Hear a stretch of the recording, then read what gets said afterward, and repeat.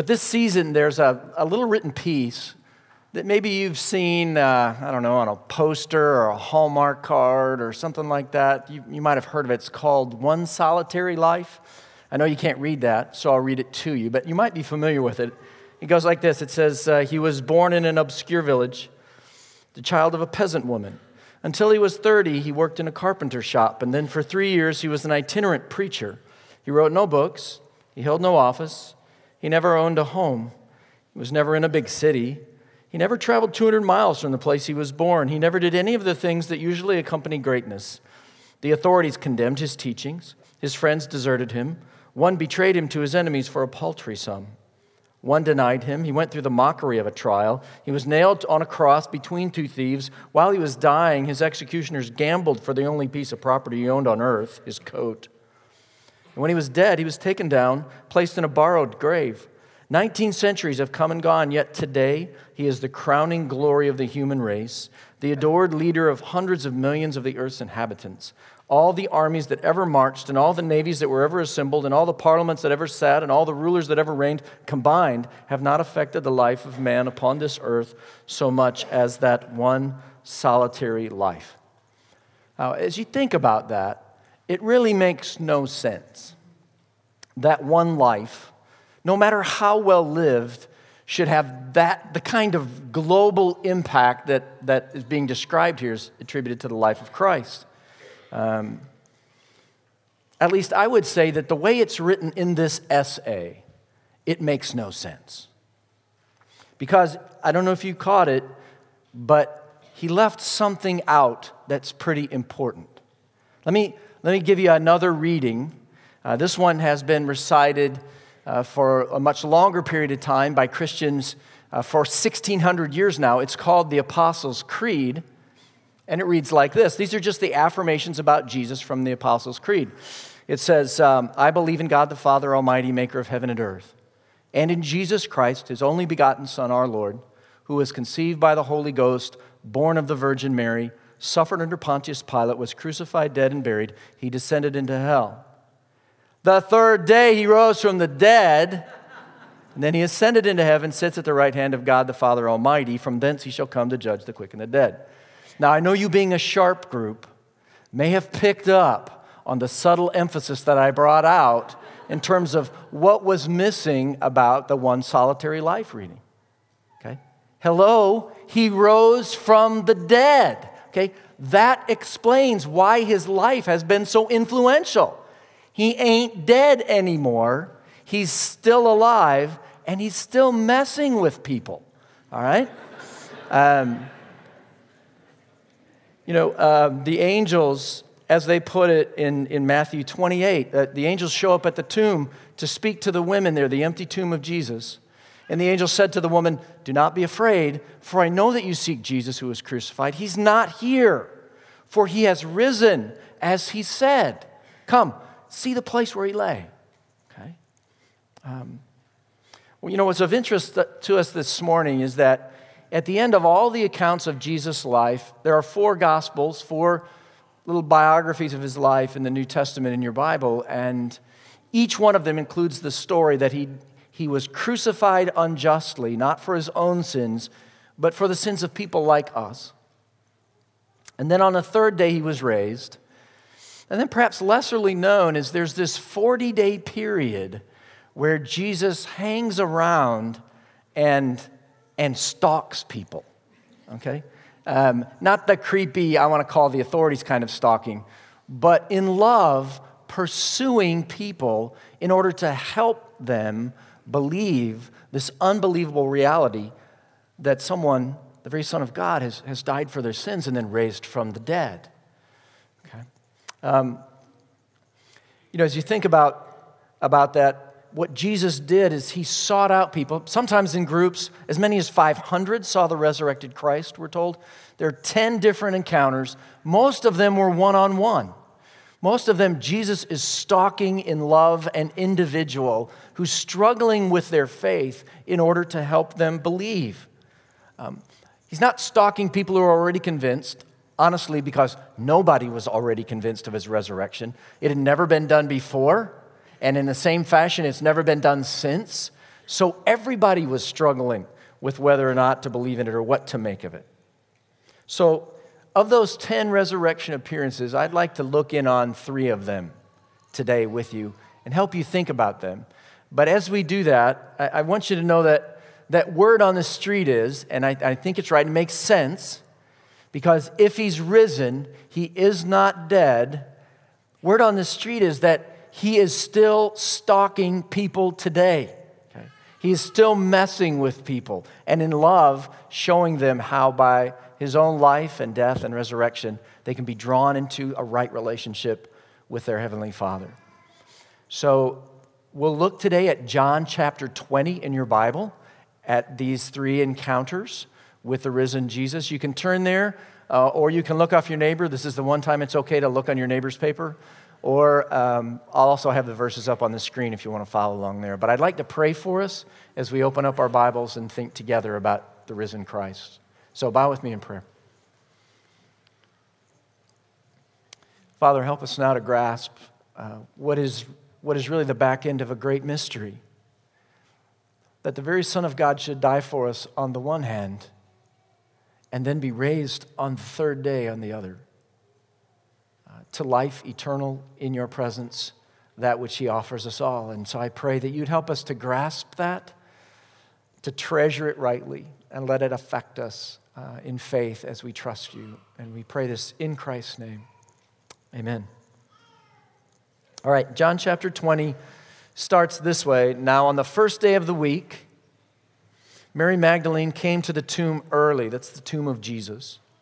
And while it was still dark, and saw that the stone had been taken away from the tomb, so she ran and went to Simon Peter and the other disciple, the one whom Jesus loved, and said to them, "They have taken the Lord out of the tomb, and we do not know where they have laid him."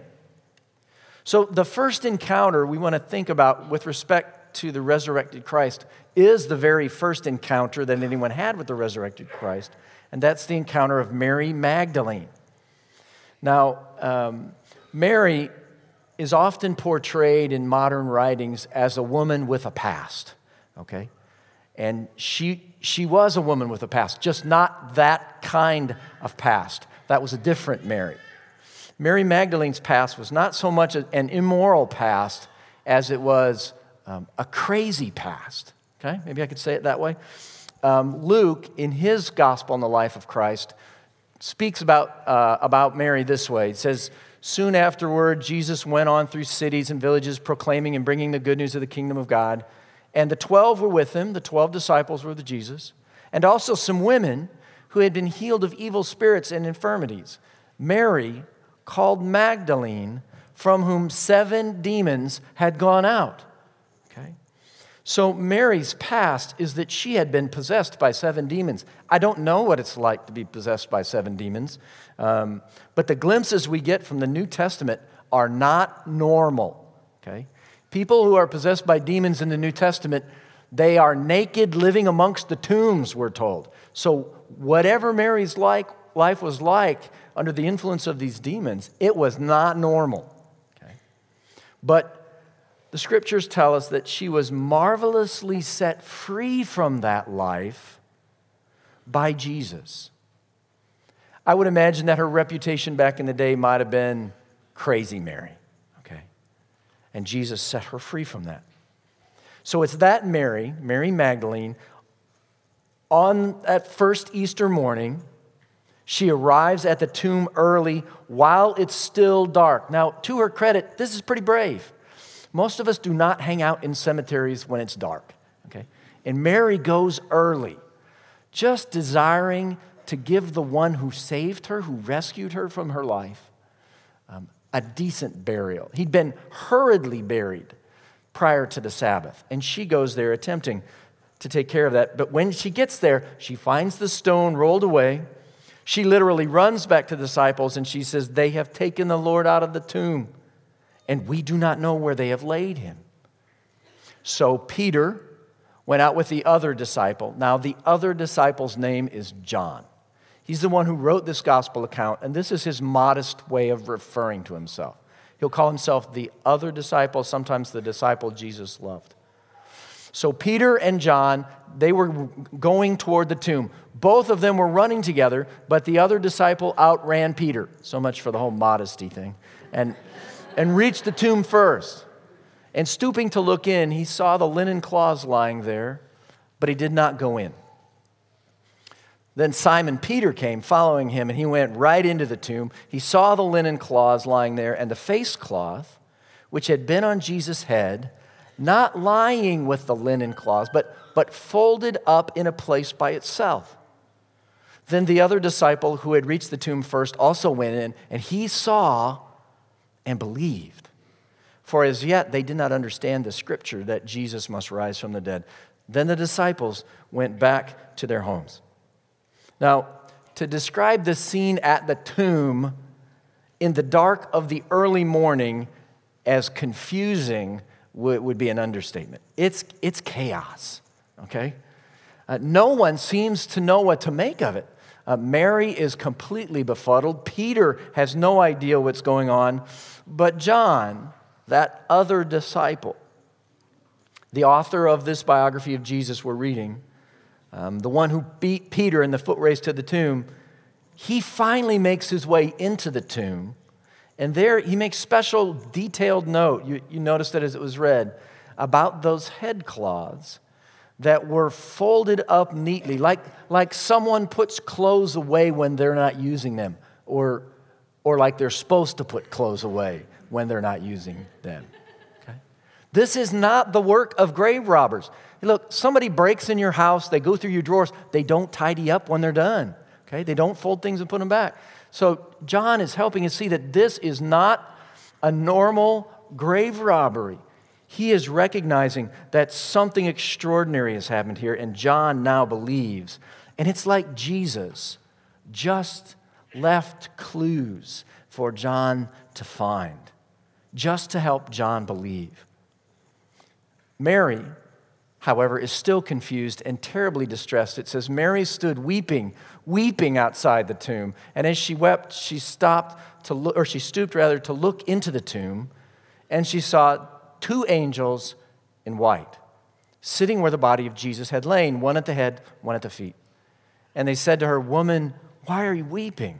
And she said to them, They have taken away my Lord, and I do not know where they have laid him.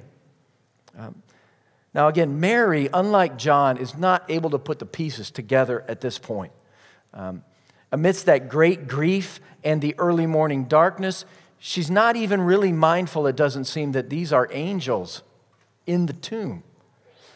Now, that's more understandable than we think. If you've read the Old Testament and the stories of angels there, you know that angels can go covert if they choose to. They can show up looking like folk. And so she may have just thought, there's two dudes wearing white clothes in the tomb. Plus, she's horribly upset. You can imagine, if I went back to my hometown in the Midwest, a little town where I grew up, and I went out there to visit my parents' grave in the little cemetery, Oakwood Cemetery, buried outside of town, and I visited that on Friday, and I went back again on Sunday, and I found that those graves had been freshly exhumed.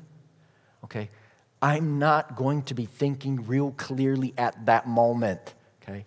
Nor am I expecting to run into angels in the vicinity of the tomb. So, having said this to them, she turned around and she actually saw Jesus standing there, but she did not know that it was Jesus. Jesus said to her, Woman, why are you weeping? Whom are you seeking? Supposing him to be the gardener, she said to him, Sir, if you've carried him away, tell me where you've laid him, and I will take him away. Again, Mary's confusion and grief may be more understandable than we think. She is overwhelmed. She's weeping uncontrollably. And there's probably some difference in Jesus' post-resurrection appearance and when she last saw him on the cross. Okay. But what's clear here is Mary's devotion to Jesus. She just wants to honor her Lord by giving him a decent burial. Okay.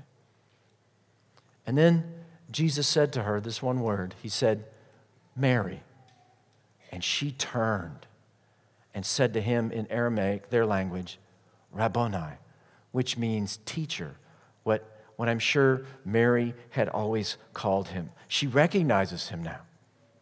Somehow just Jesus saying her name made everything clear. She came to her senses, and it banished her grief in an instant. I read a description of this, and for those of you who've been in our recent studies, you won't surprise you who this is. Dale Bruner has a quote that I want to share with you that's absolutely phenomenal. He's one of my favorite commentators on the Scriptures. He describes what happened to Mary this way. He says, she turned around, and in the 1 or 2 seconds this turn took, I imagine the world shifting ever so slightly on its axis. A second before this turn, there is a woman in the deepest human despair, in the agonizing presence of inconquerable death. And a second after the beginning of this turn, there is a woman in the deepest possible human elation, in the presence of the death-conquering central figure of history. The rush that must have overcome this woman in her 2-second turn is unimaginable. She's the first person ever to experience the personal presence of the risen Lord.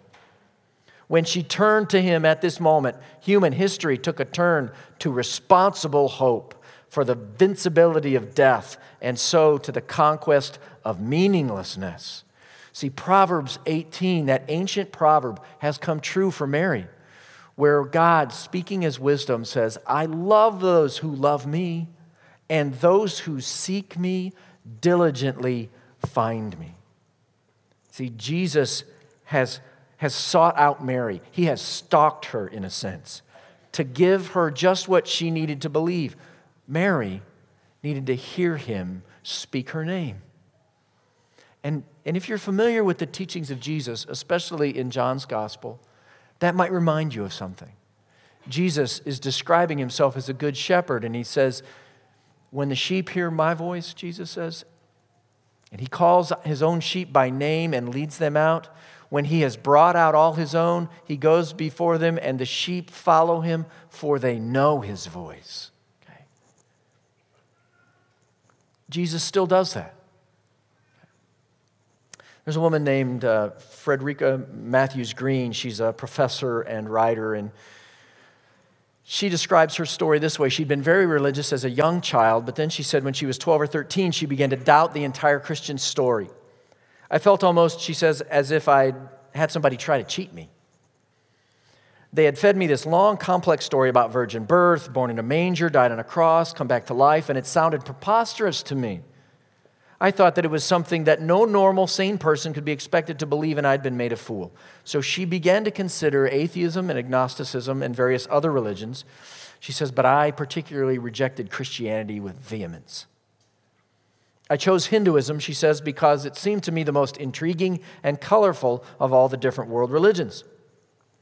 She says, but what ultimately led me out of Hinduism was a strange experience. I was with my husband on our honeymoon, hitchhiking around Europe, and he was an atheist who'd been assigned in one of his classes to read one of the gospel accounts, like the one we're reading today. And he kept saying, there's something about Jesus. I've never encountered anyone like this before. I know that he's speaking the truth. I'm an atheist, but if Jesus says there's a God, there must be a God.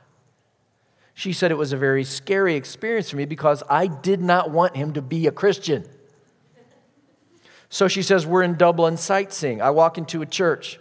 We're admiring the windows and altar and so forth. And in a corner of the church, there's a small altar with a white marble statue that showed Jesus' heart exposed on his chest, with flames coming out of the top and thorns wrapped around his heart. And as I was looking at this, she says, I suddenly realized that I was on my knees. She says, it's as if a radio inside me suddenly clicked on and I could hear a voice. I didn't hear it with my ears, but it was like a presence that filled me, and the voice said, I am your life. You thought your life was your history, your name, your personality. You thought that your life was the fact that your heart beats, but that's not your life. I am your life. I'm the foundation of everything in your life. She says it's pretty incontrovertible who it was that was speaking to me. So she said, so I started reading the Bible, and I found that I disagreed with Jesus about a lot of things. And then she says something really wise. She said, something happened to me in that church in which I realized that I didn't know everything about the world. Gradually, she says, we were able to come into faith. It was several months later that a friend of ours said, well, have you ever given your hearts to Jesus? Have you ever asked Jesus to be your Lord?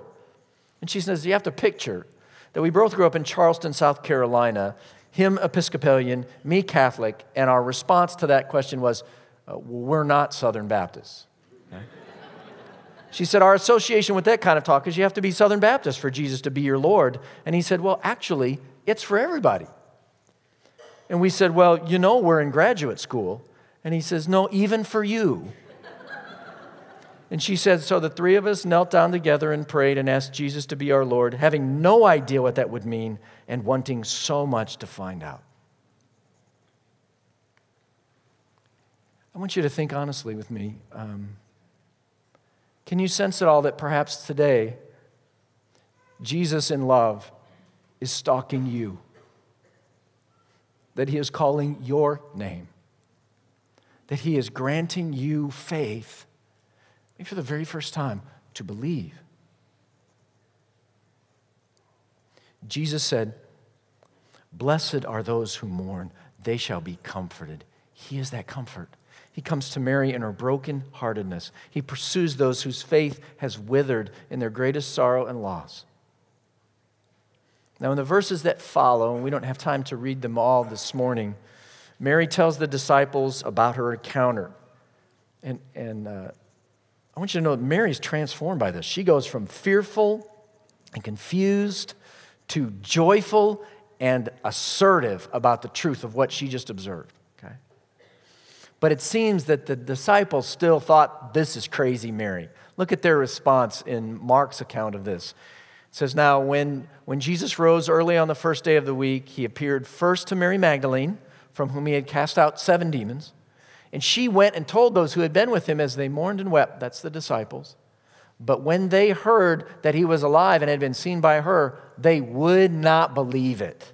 Okay? So Jesus then starts stalking his disciples, and you can read this in the account. And so he shows up in a room on the next Sunday, or on that Sunday, where they are gathered. And he shows them his hands and the scars. And he shows them his side where he was pierced with a spear on the cross. And he commissions them. He says to them, peace be with you.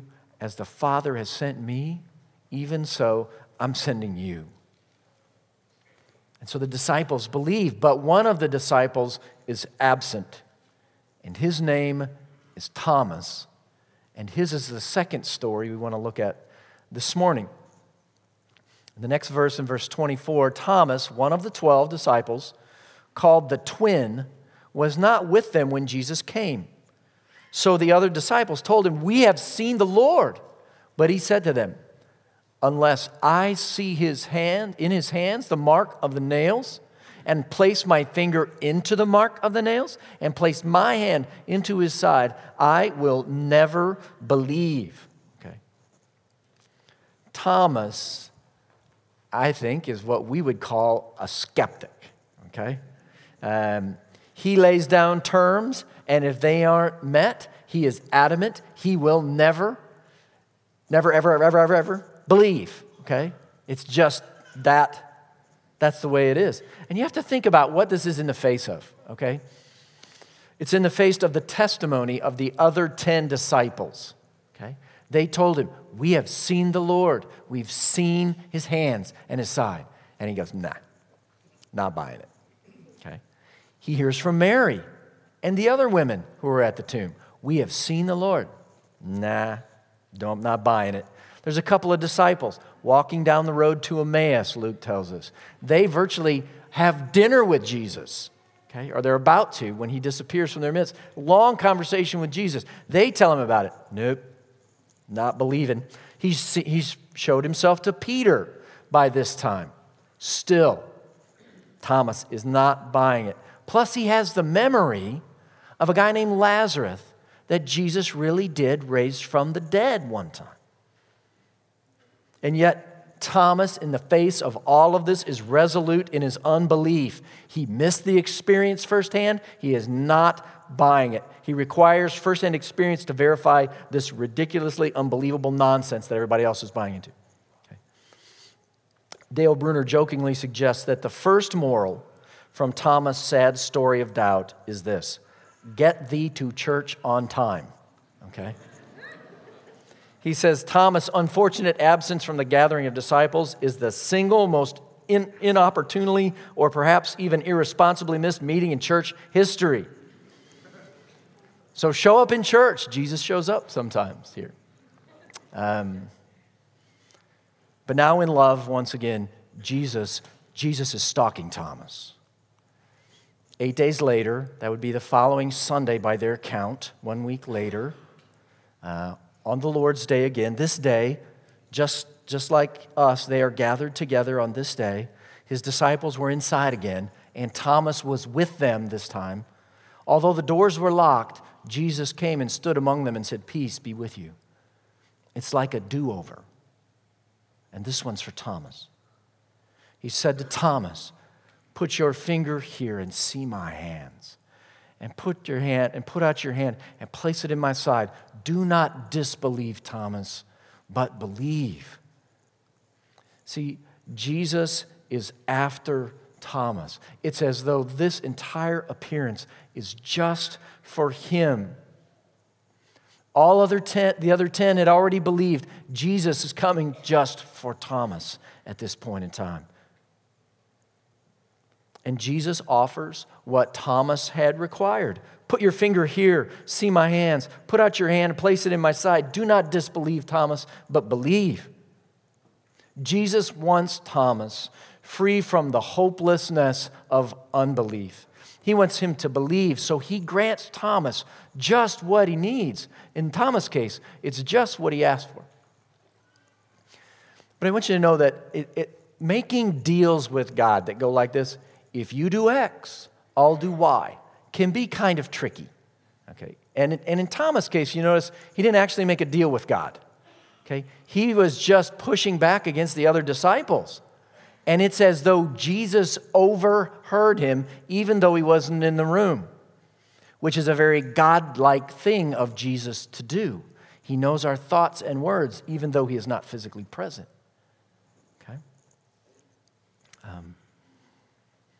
So, the other thing about deals with God is that they involve our conflicted hearts. You know, are motives really pure when we're brokering deals with God? Or I think most of the time we're like the businessman who had a really important meeting. He's circling the block, desperate to find a parking space. Every space is taken. So not a man given to prayer, but a man desperate for a parking space, he prays. And he brokers a deal with God. God, if you will provide me this parking space, I will go to church this Sunday and every Sunday, and I will even stop drinking. Okay? Miraculously, a parking space appeared, and the guy looks up again and says, "Never mind, I found one." Okay. Better kind of faith that drives those kind of deals with God. There's this story told by Steve Sjogren about a guy. It's a true story about a guy named Joe Delaney, his 8-year-old son, Jared. They're out playing catch in their backyard, dad and son. And Jared does what 8-year-olds do. In the middle of playing catch, he says, "Dad, is there a God?" Now, Joe has no idea. He'd only been to church a few times when he's a kid. He really doesn't know. He tells Jared that. He tells him, "Son, I'm not a church guy. I really don't know if there's a God." And Jared runs into the house and says, "I'll be right back." Moments later, he returns with a helium balloon from the circus, a pen, and an index card. And Jared explains, "I'm going to send God an airmail message." And this is what he wrote on the card attached to the balloon. "Dear God," wrote Jared, "if you are real and you are there, send people who know you to Dad and me." And Joe is thinking, "God, I hope you're real and I hope you're watching." Okay. So they watch the balloon, the message sail away. 2 days later, Joe and Jared pull into a car wash that's sponsored by Sjogren's church. And when Joe asks how much, Sjogren answered, "It's free, no strings attached. We just want to show God's love in a practical way." And Joe says, "Are you guys Christians? The kind of Christians who believe in God?" And then from that encounter at the car wash, and maybe a helium balloon and the faith of an 8-year-old child, Joe Delaney would come to know the God that he did not know existed. And so did Thomas. Because Jesus said to Thomas, put your finger here, see my hands, put out your hand, place it in my side, do not disbelieve, but believe. And Thomas answered him, my Lord and my God. Okay. Now you need to know, that is not profanity, that is theology. He is confessing what he knows to be true about who Jesus really is now. Jesus is Lord. Think master, ruler, sovereign.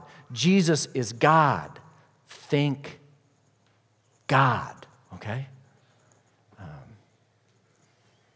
And those two run together. This is the language that's used to speak in the Bible of God, Lord and God. Thomas is declaring Jesus to be no less than his God. For a Jew like Thomas, that meant that he's declaring Jesus to be the one and only true God. And twice Thomas says, he's mine. He's my Lord. He's my God. It's not just a cosmic reality that he assents to, but it's a personally held belief and trust. He is now, we could say, the disciple formerly known as Doubting Thomas. Okay?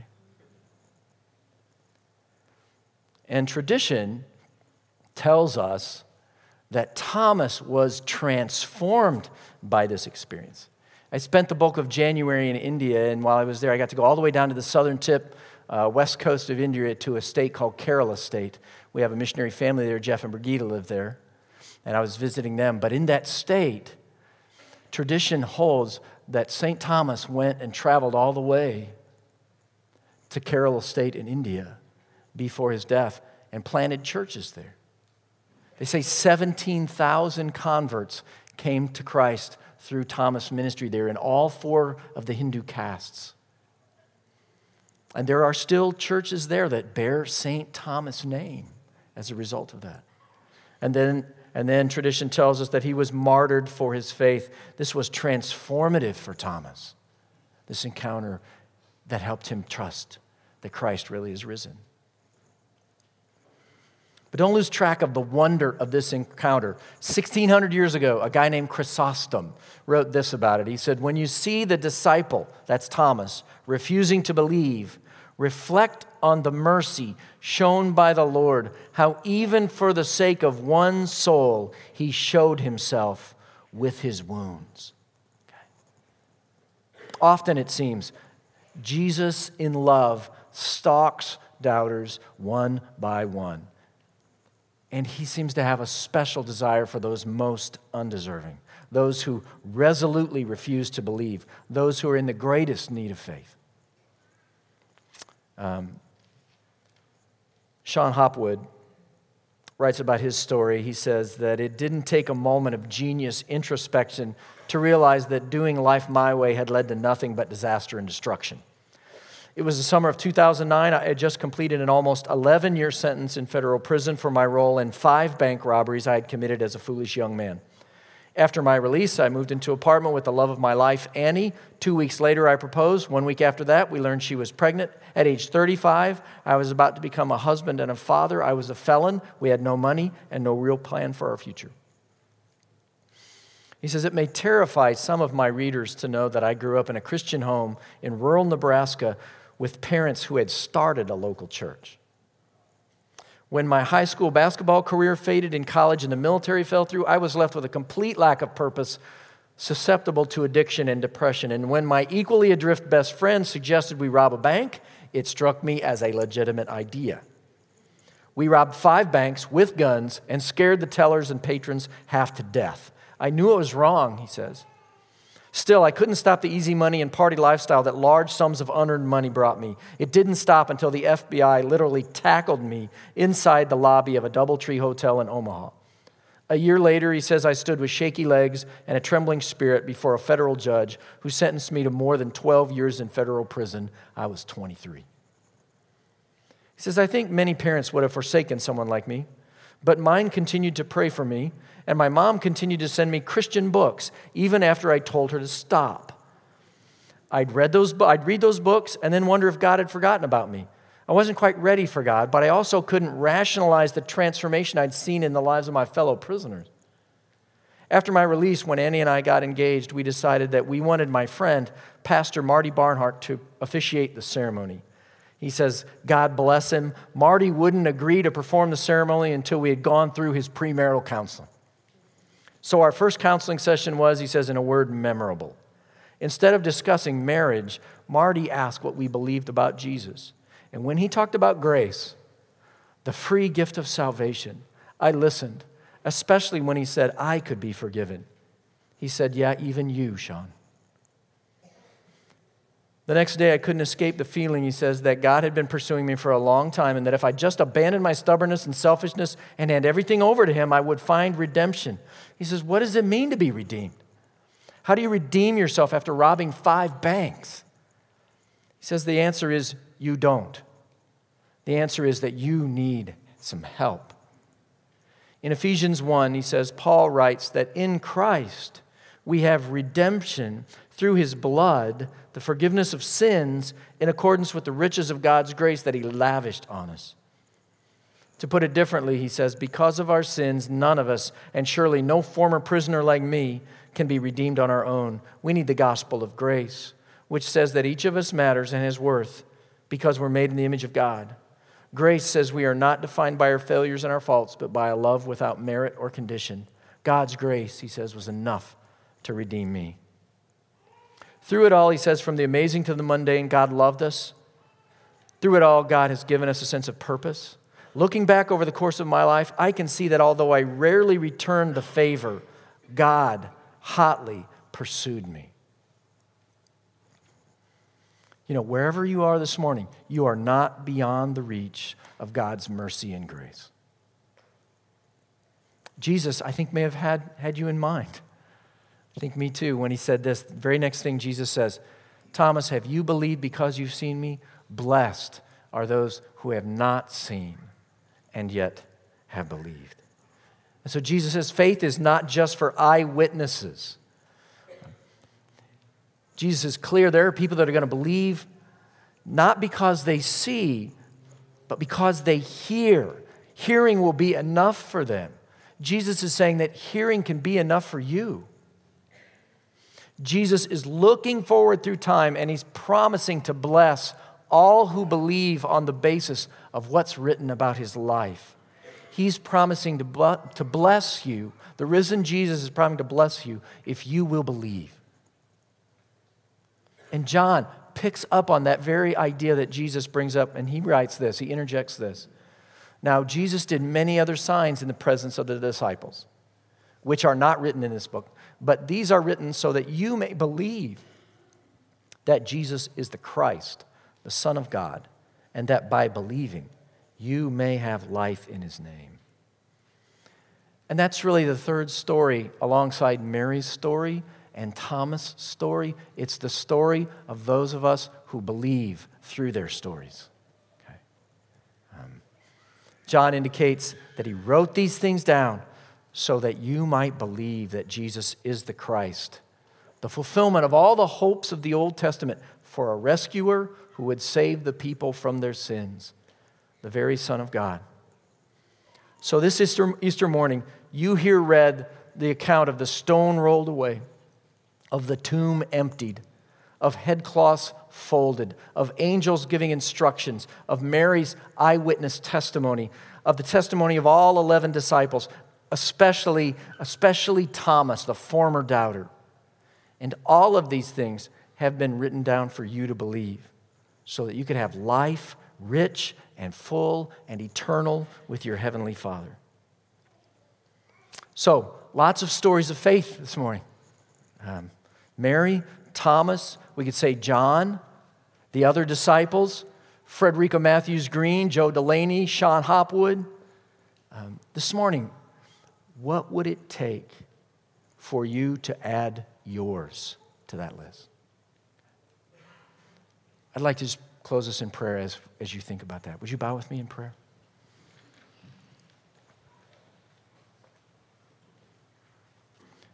Father, it's almost an unbelievable grace that you extend. Forgiveness of sins through the work of another. That Jesus came and died to pay our sins so that we might have a right relationship with you. He rose on the third day to prove it all true and to establish a whole new life for us. And so I pray for those whose steps you've ordered so that they would be here today to hear this account, which was written down so that they might believe. That in mercy you might grant them faith to trust in Jesus' good work on the cross and his resurrection on the third day on their behalf. And this we do ask in Jesus' name. Amen. You know, the worship team's about to lead us in our closing song of response, and there's a lyric in it I want to draw to your attention before we sing it. It goes like this: because a sinless Savior died, my sinful soul is counted free. For God the just is satisfied to look on him and pardon me. And if you place your trust in Christ this morning as you sing that, let that be your confession of faith. Sing it to God as your own, okay? Let's stand and let's worship Christ, our risen Savior.